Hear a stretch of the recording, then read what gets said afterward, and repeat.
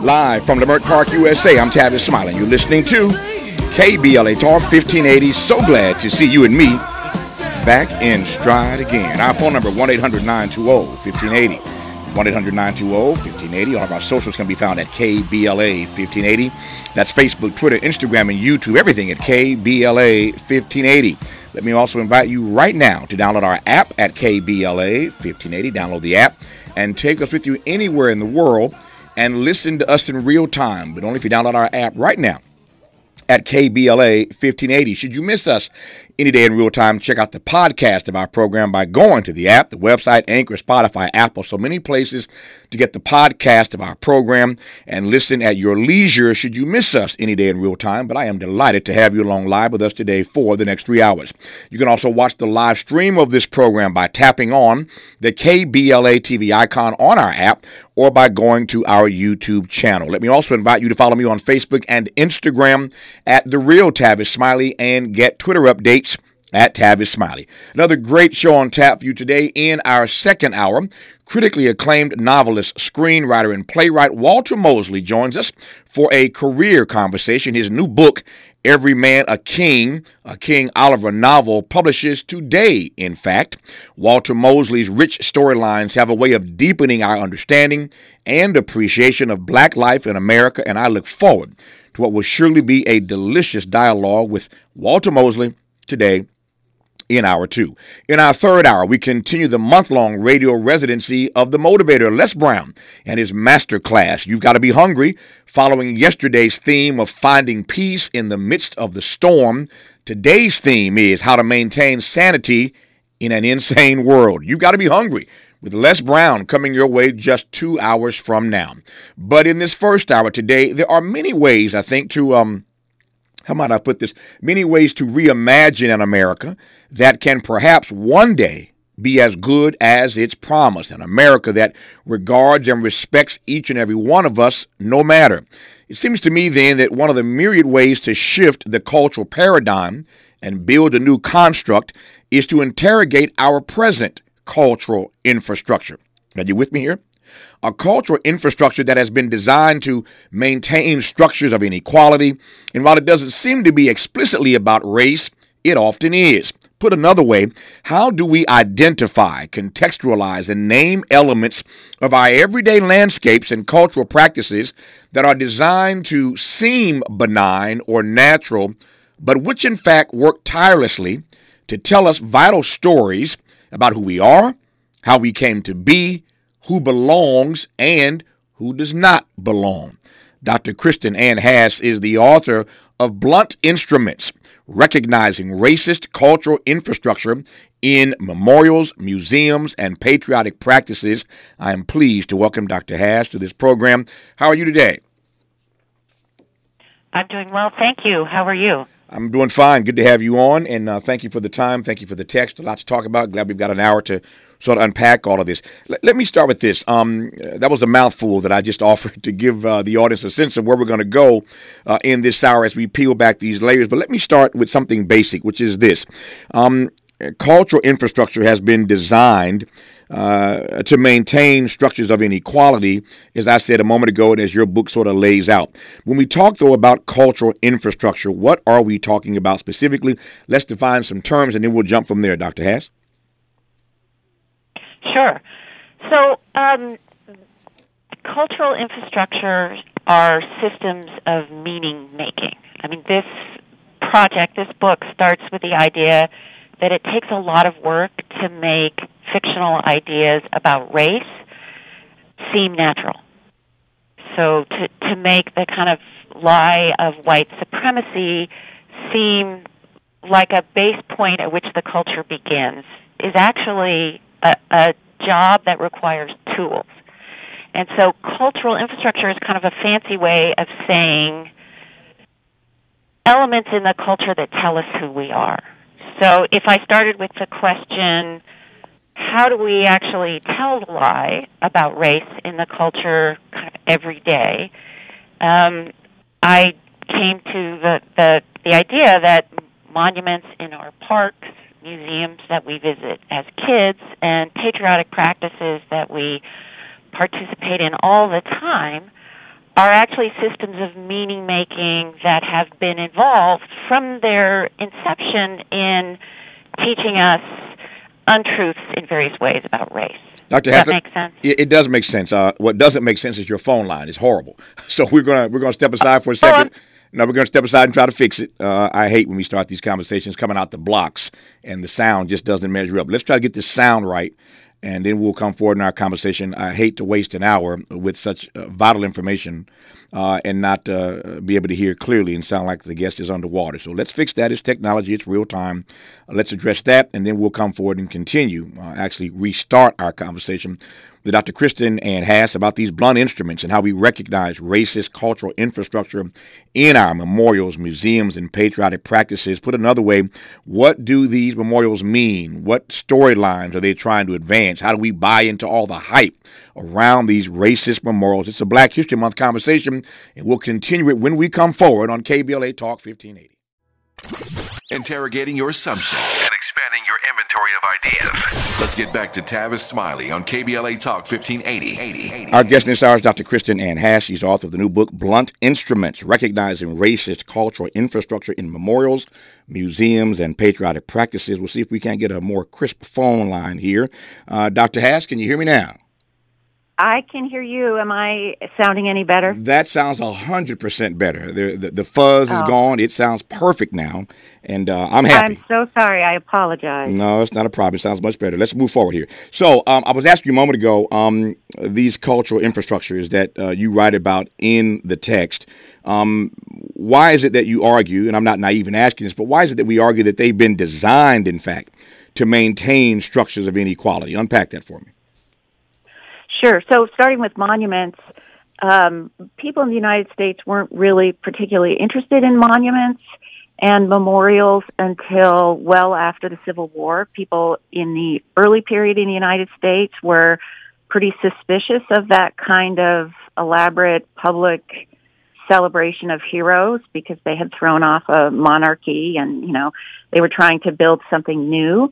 We got interested in monuments and memorials after the Civil War, when women's organizations and political activists in the southern part of the United States were anxious about the ascendance of, the possible ascendance of Black people as powerful in the United States. They were worried about the status of white supremacy. So they did what they could to try to maintain it by building these monuments and memorials. And the magic trick of monuments and memorials is that they are supposed to seem timeless and eternal, like they just sort of popped up in the landscape naturally. But they were built by people who were very explicit about wanting to maintain white supremacy.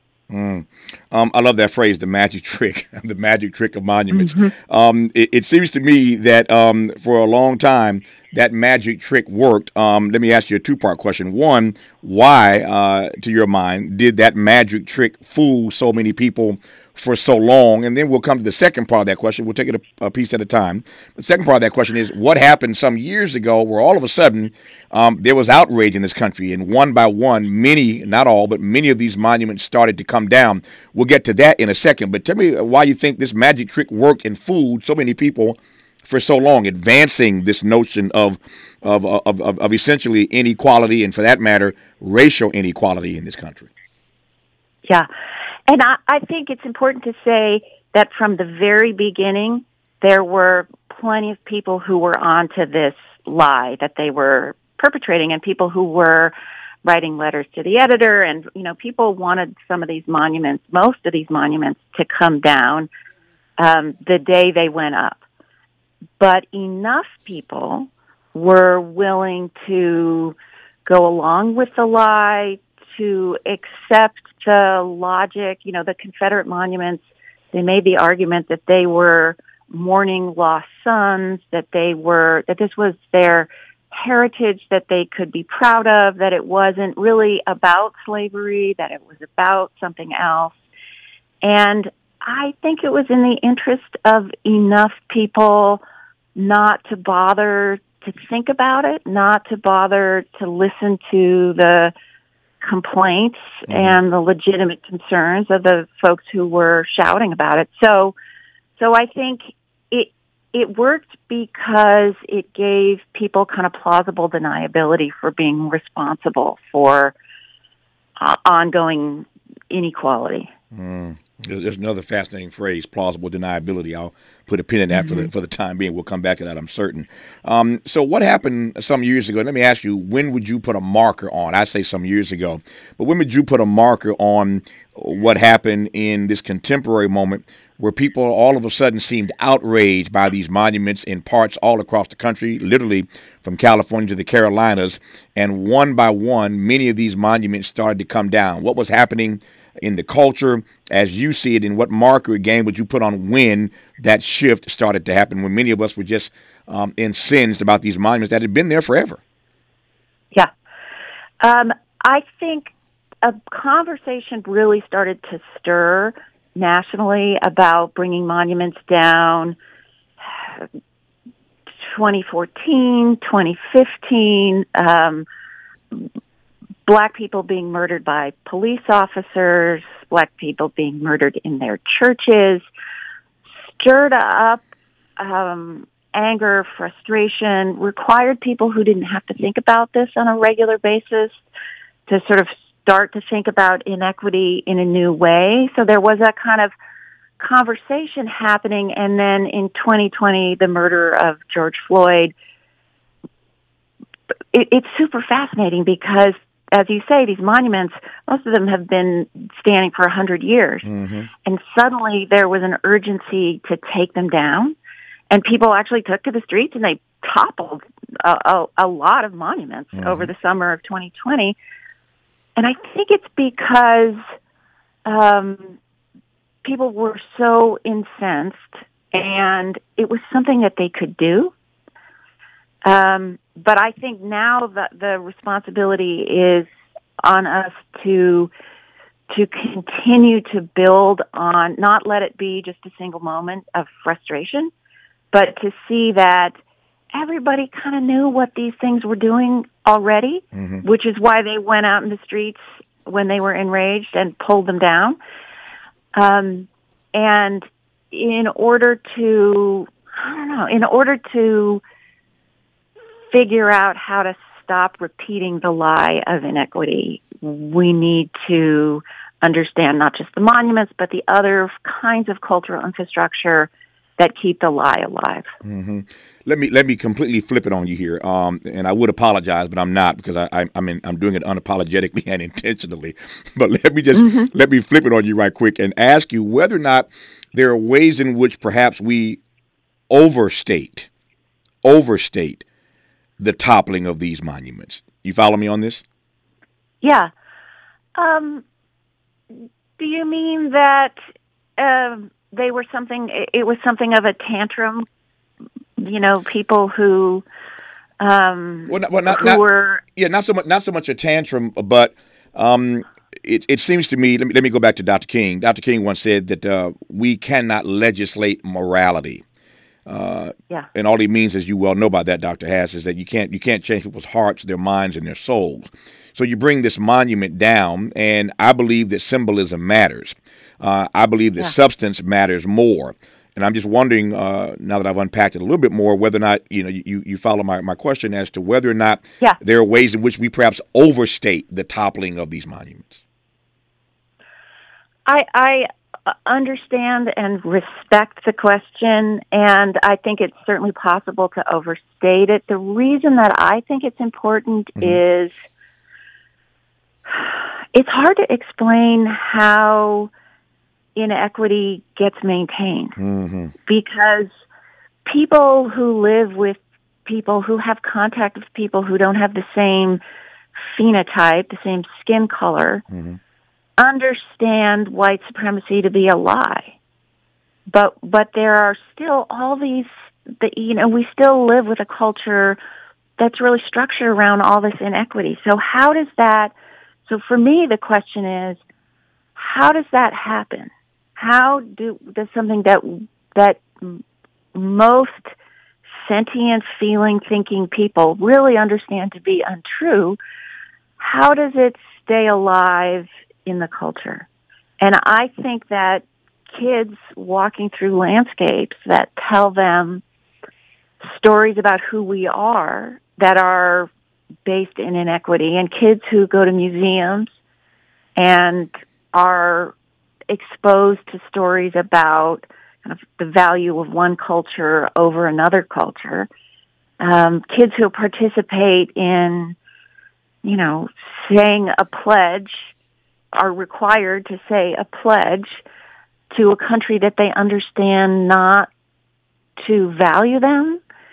I think all of that, I don't think it's the most important thing, but I don't know. I think it matters in, maybe I can return to the sort of phrase plausible deniability. I think it matters in that it creates a sort of a basic starting place in the culture that enables inequity and lets everybody off the hook. No, I received that. I'm just pressing, trying to get the best out of you. Yeah. And I appreciate that response. Yeah. The subtitle of your book, the title is called Blunt Instruments.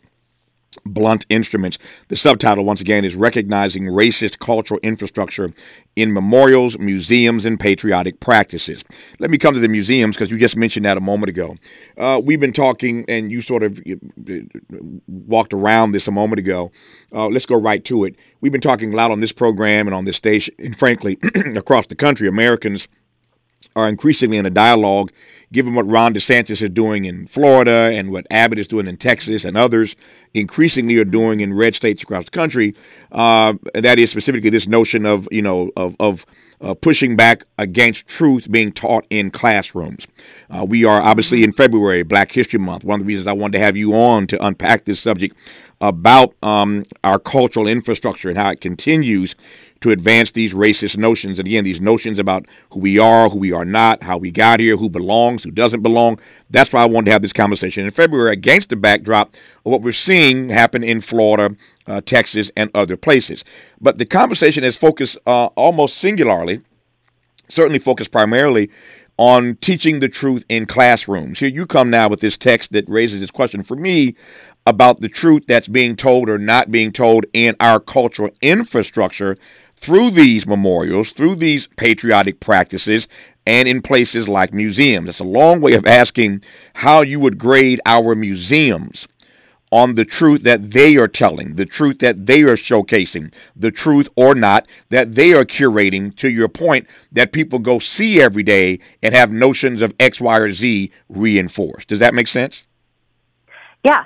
And I would say that there are a lot of museums in the United States, especially after the murder of George Floyd, who are taking another look at the way that race appears in their museums, taking a look at who is represented in their institution and who is not represented. And I think that's fantastic and really important. But like the monument that's sort of standing silently, conveying a very powerful message, museums, they are powerful. They are intended to teach with authority. And for me, it was watching Black Panther. There's a scene at the beginning of that movie in which a hero in the film goes into a white museum. It's not, it's supposed to be the British Museum. And he walks in and he looks at a display of African art, and he's having conversation with the fancy curator who's correcting him about his knowledge of the art. And he says to her, don't worry, I'm going to take it. You don't understand it. I'm going to take it. And she says, don't be ridiculous. It's not for sale. And he says, well, you didn't buy it. How did you come to have it? And he ends up taking the object, and it sets off the whole plot of the Black Panther movie. And watching that, I thought, okay, if a comic book movie can, in 1 minute and 30 seconds, make the point that everybody knows that museums are expressions of cultural power around race, right? That everybody goes in there and they know that those objects were stolen from the Africans who were visited by the British when they, when they came into the possession of the museum, that just letting them sit as they have been lets that be okay, and lets the lesson that kids who go into that museum, the lesson that they get is, of course, their stuff belongs to us. And of course, we as Americans are the masters of their stuff.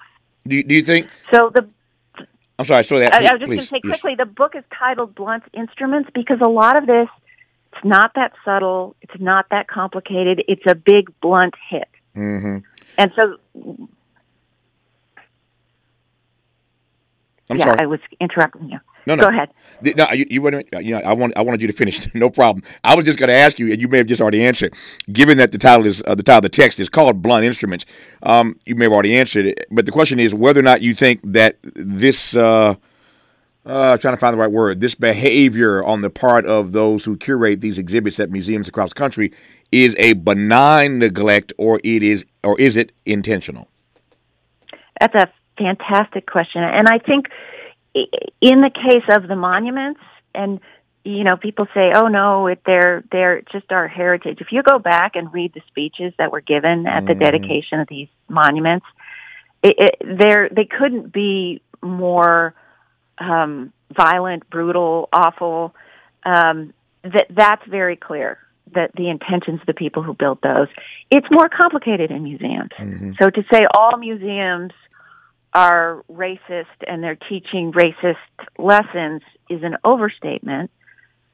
Very few curators in the United States wake up in the morning and, want to go out there and perpetuate inequity and teach black children that they are less.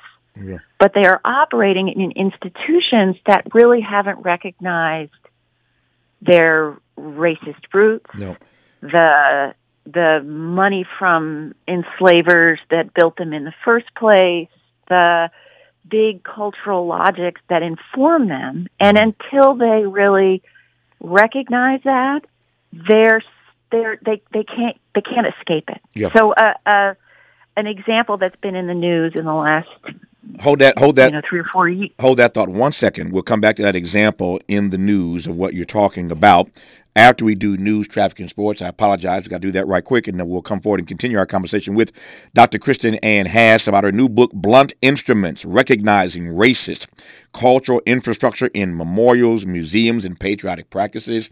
It's a Black History Month conversation about how these structures continue to advance a narrative of inequality in this country, a narrative about who we are, who belongs, and who does not. You're listening to KBLA Talk 1580. And we're glad to have you tuned in. We're continuing our conversation now with Dr. Kristin Ann Hass, who is author of the book, Blunt Instruments, Recognizing Racist Cultural Infrastructure in Memorials, Museums, and Patriotic Practices. She is a professor, historian at University of Michigan in the Department of American Culture, and we are delighted to have her on in this hour for this Black History Month conversation about these racist cultural infrastructure pieces known as memorials, museums, and other patriotic practices that continue to sort of reinforce this narrative of inequality in this country, this narrative of who we are and how we came to be and who belongs and who doesn't belong. It is fascinating when you think about the quiet ways in which these institutions and these objects advance a notion essentially of neutrality. It's really about an assumption of neutrality. And while on its face, it doesn't seem to be explicitly about race or pushing a racist narrative, it really is. And so that's why back in 2014, 2015, you started to see so many of these monuments come down. People were in the streets, as you'll recall, in certain places. I can see the images right now in Richmond, Virginia, where people were toppling monuments. And so you saw that all across the country starting 2014, 2015, as Dr. Hass sort of put her put her finger on the timeline when we started to rethink some of this nonsense. But here we are in 2023, and we're having these organic, I think, and dynamic conversations, timely conversations about how we are wrestling with this issue of certain states, namely Florida and its governor, Republican Governor Ron DeSantis, pushing back against the teaching of truth, pushing back against the teaching of black history, pushing back against African-American AP courses being taught. And so it's a broader conversation, not just about what's happening in classrooms, what's happening, how have we, if I can put it this way, been bamboozled, hoodwinked, run amok, and led astray by these memorials, these museums, and other patriotic practices that continue in Black History Month and beyond to enforce a narrative that some folk belong, again, and some people don't. Before news, traffic, and sports, by way of update, you have that now.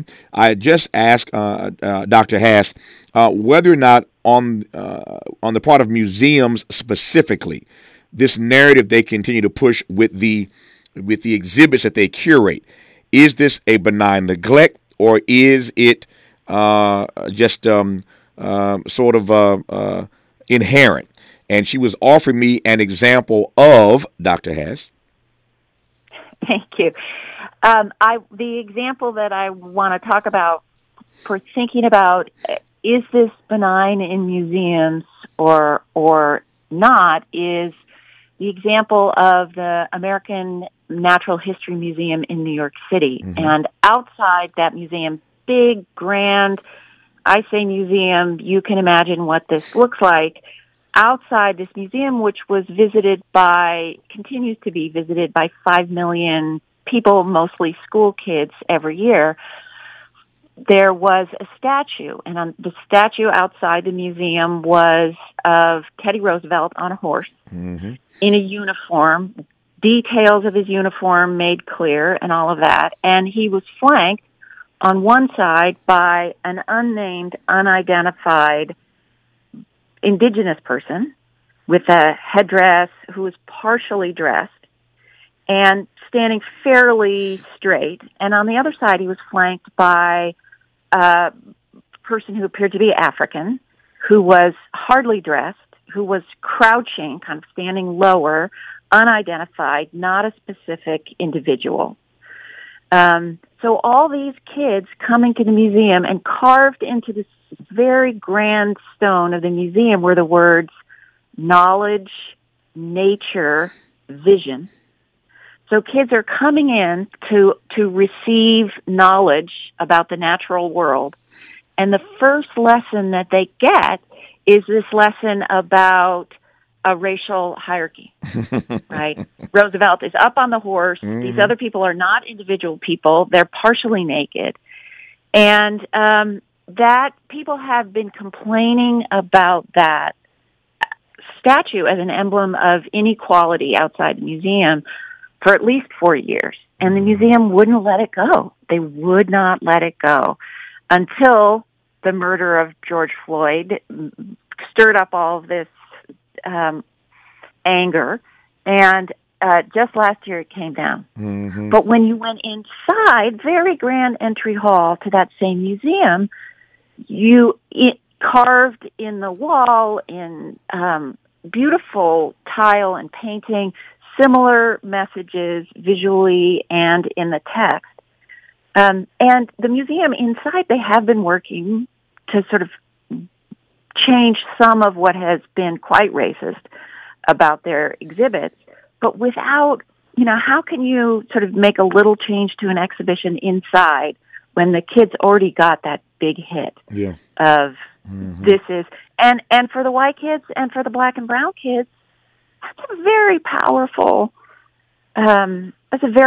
message that they were receiving. So the people who built the museum and who then later put up the statue, which went up in the 1930s, it was very much intentional. Yeah. They were scientists of eugenics. They had a mission to convey. The people who have worked in the building ever since, it's definitely seems to be less intentional, but it took them a really long time to take down that statue. A couple of things come to mind. Number one, we just literally on this program last week had an hour conversation about eugenics and the comeback, if you will, that eugenics is making around the globe as demographic shifts start to happen.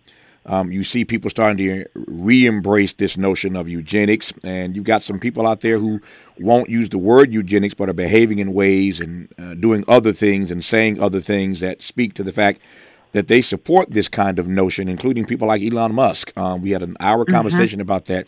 JD, give me the name of our guest last week so I can, what's the name again?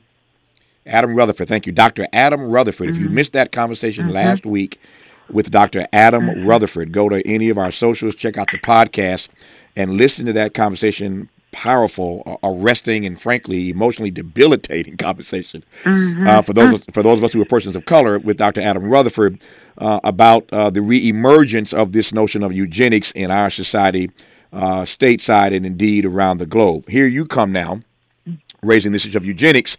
And I want to come specifically to this example you offered because there's something I think that needs to be underscored here that doesn't often happen, particularly in unapologetically progressive spaces like this radio station. Even people like us oftentimes look the other way.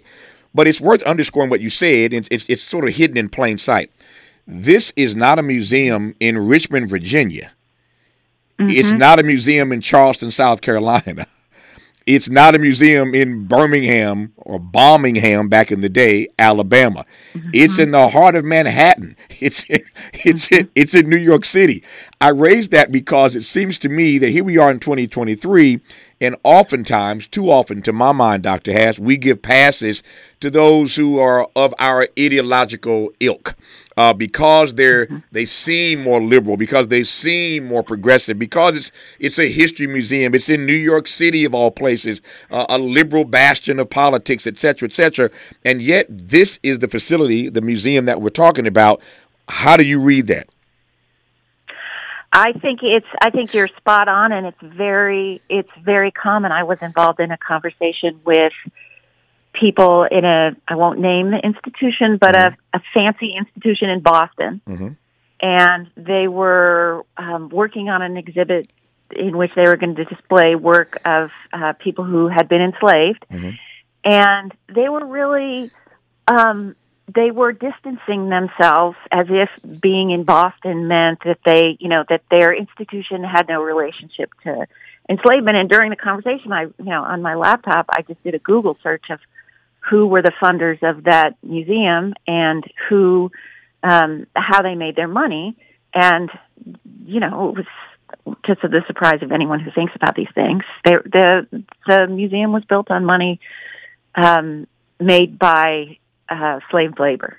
So the idea that this is just a Southern issue it's long overdue. Getting rid of that idea. Not just Southern, but conservative in ideology. I mean, that's the way we label these things: Southern, conservative. It can't be Northern and liberal. Right. One of the most heartbreaking examples of human put on display in museums, which happened in the United States, happened in San Francisco.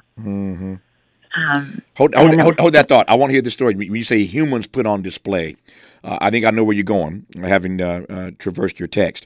But when you talk about humans being put on display as an art piece, if you will, in air quotes, as an exhibit, humans being put on display in San Francisco, I think you can probably guess where this story is going to go. But stick around. You'll hear the full story in a moment when we come forward. Dr. Kristin Ann Hass, author of Blunt Instruments, Recognizing Racist Cultural Infrastructure in Memorials, Museums, and Patriotic Practices. And trust me, we ain't got to the patriotic practices yet, but she's got a deep dive on things like kneeling or not for the national anthem. We'll get to that as well when we come forward on KBLA Talk 1580.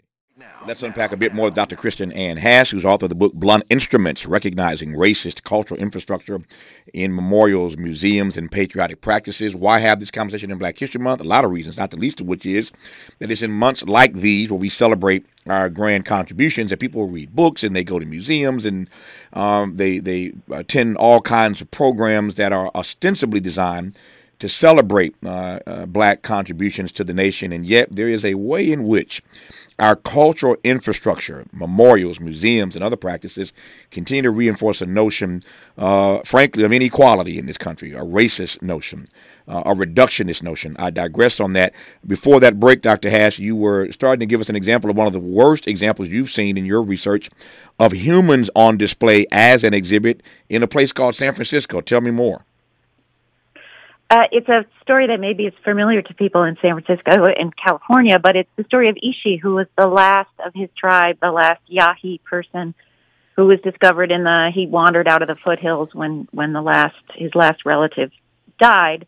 And he ended up at the University of California where they were studying him, and they put him on display in a museum, in the Museum of Natural History, as an artifact in San Francisco. And he died not long after because he was exposed to disease that he had not been exposed to in the foothills. There are other examples. They're awful examples of people being put on display, but the extent to which they were perceived as so far less than human by the people who put them on display, I think is clear to see just by the fact that they were put on display. Yep. I'm sorry, make your point. Please go ahead. I was just going to say that it's also important to note that in the sort of larger context of race in museums in the United States, starting really in the 1930s, individual African Americans have decided that nobody was collecting their history, and they needed to start doing it. And there's a broad network that really expanded in the 1960s and the 1970s of local Black history museums that are really amazing and important and need to be part of the story because they exist alongside these other institutions, and they have been pushing these other institutions to see the problem of their origins more clearly for a long time, and they're an important part of the story. They are indeed. Speaking of San Francisco, when we come forward in our remaining moments with Dr. Hass, we'll go right to San Francisco, specifically to this issue. We've been talking in this hour about the unspoken assumption of neutrality in many of these objects and practices, and how remarkably effective that assumption has been at reinforcing and denying inequity. And as one example of that, in the text, Dr. Hass talks about the act of standing for the playing of the national anthem as a piece of infrastructure that is designed to convey specific ideas connected to how our society functions. Again, who belongs, who does not. We'll go to San Francisco and talk about you-know-who, Colin Kaepernick, when we come forward on KBLA Talk 1580. Ms. Smiley, she's Dr. Kristin Ann Hass. We've been honored to have her on in this hour. I got about 4 minutes left in conversation with her. We've been talking about her book, Blunt Instruments, Recognizing Racist Cultural Infrastructure in Memorials, Museums, and Patriotic Practices. I want to close by going to those patriotic practices and get you to unpack a bit quickly here about the act of standing for the playing of the national anthem as a piece of cultural infrastructure, Dr. Hass. Sure. So the first thing to know is that the practice of standing for the anthem, genuflecting in some way in front of the anthem, in front of the flag, would have, for the first half of the existence of the United States, been upsetting to people. That's not who we were. The idea that we have always been people who had these rituals is not true. And for me, the most salient thing to know about the Kaepernick story, which most people probably know the basic details of, is that the players in the NFL were not required to be on the field for the playing of the anthem until 2009. And that changed when the NFL started to take significant money from the Department of the Defense for advertising that wasn't labeled as advertising. So all kinds of patriotic activities that you see when you watch a football game that aren't, you don't understand them to be an ad necessarily, but they were paid for. So Colin Kaepernick was being, he was making a point about police brutality, and he was saying, I can't participate in this ritual that celebrates a country that allows this to happen. And to me, the fact that the NFL was losing their mind while they were taking money, so much money, it really complicates the story.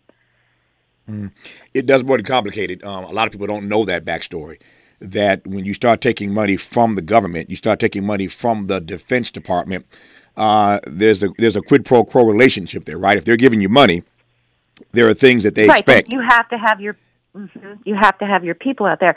So exactly. Kaepernick was protesting police brutality and the acceptance of police brutality, and the NFL had to defend the quick response of so many people to say he's insulting the military. Mm-hmm. And in fact, our anthem is not about the military. We people in the United States have a long history of being somewhat both very respectful and cautious about its relationship to the military. So I think the Kaepernick story reveals how the anthem was being used as a tool, as a blunt instrument. Yep. And that is the name of her text. It's called Blunt Instrument. She offers some sharp analysis. She looks through a very broad lens, and I find it fascinating, and you will as well, about the ways in which the narratives, the tropes that we hold on to in this country are advanced by everyday images and structures that we walk past, that we are sort of like the Jedi mind trick, if I can put it that way. These culture these culture infrastructures do a Jedi mind trick on us, and it's worked quite well for all these years. The book, once again, is called Blunt Instruments: Recognizing Racist Cultural Infrastructure in Memorials, Museums, and Patriotic Practices. The author of that text is University of Michigan historian and professor, Dr. Kristin Ann Hass. Dr. Hass, thank you for the text. Thank you for this conversation. We enjoyed it and were empowered by it immensely. We appreciate you. Thank you so much. I was delighted to be here. Our great honor. Hour 2 of Tavis Smiley. When we come forward, a conversation with another great writer, Walter Mosley, on KBLA Talk 1580.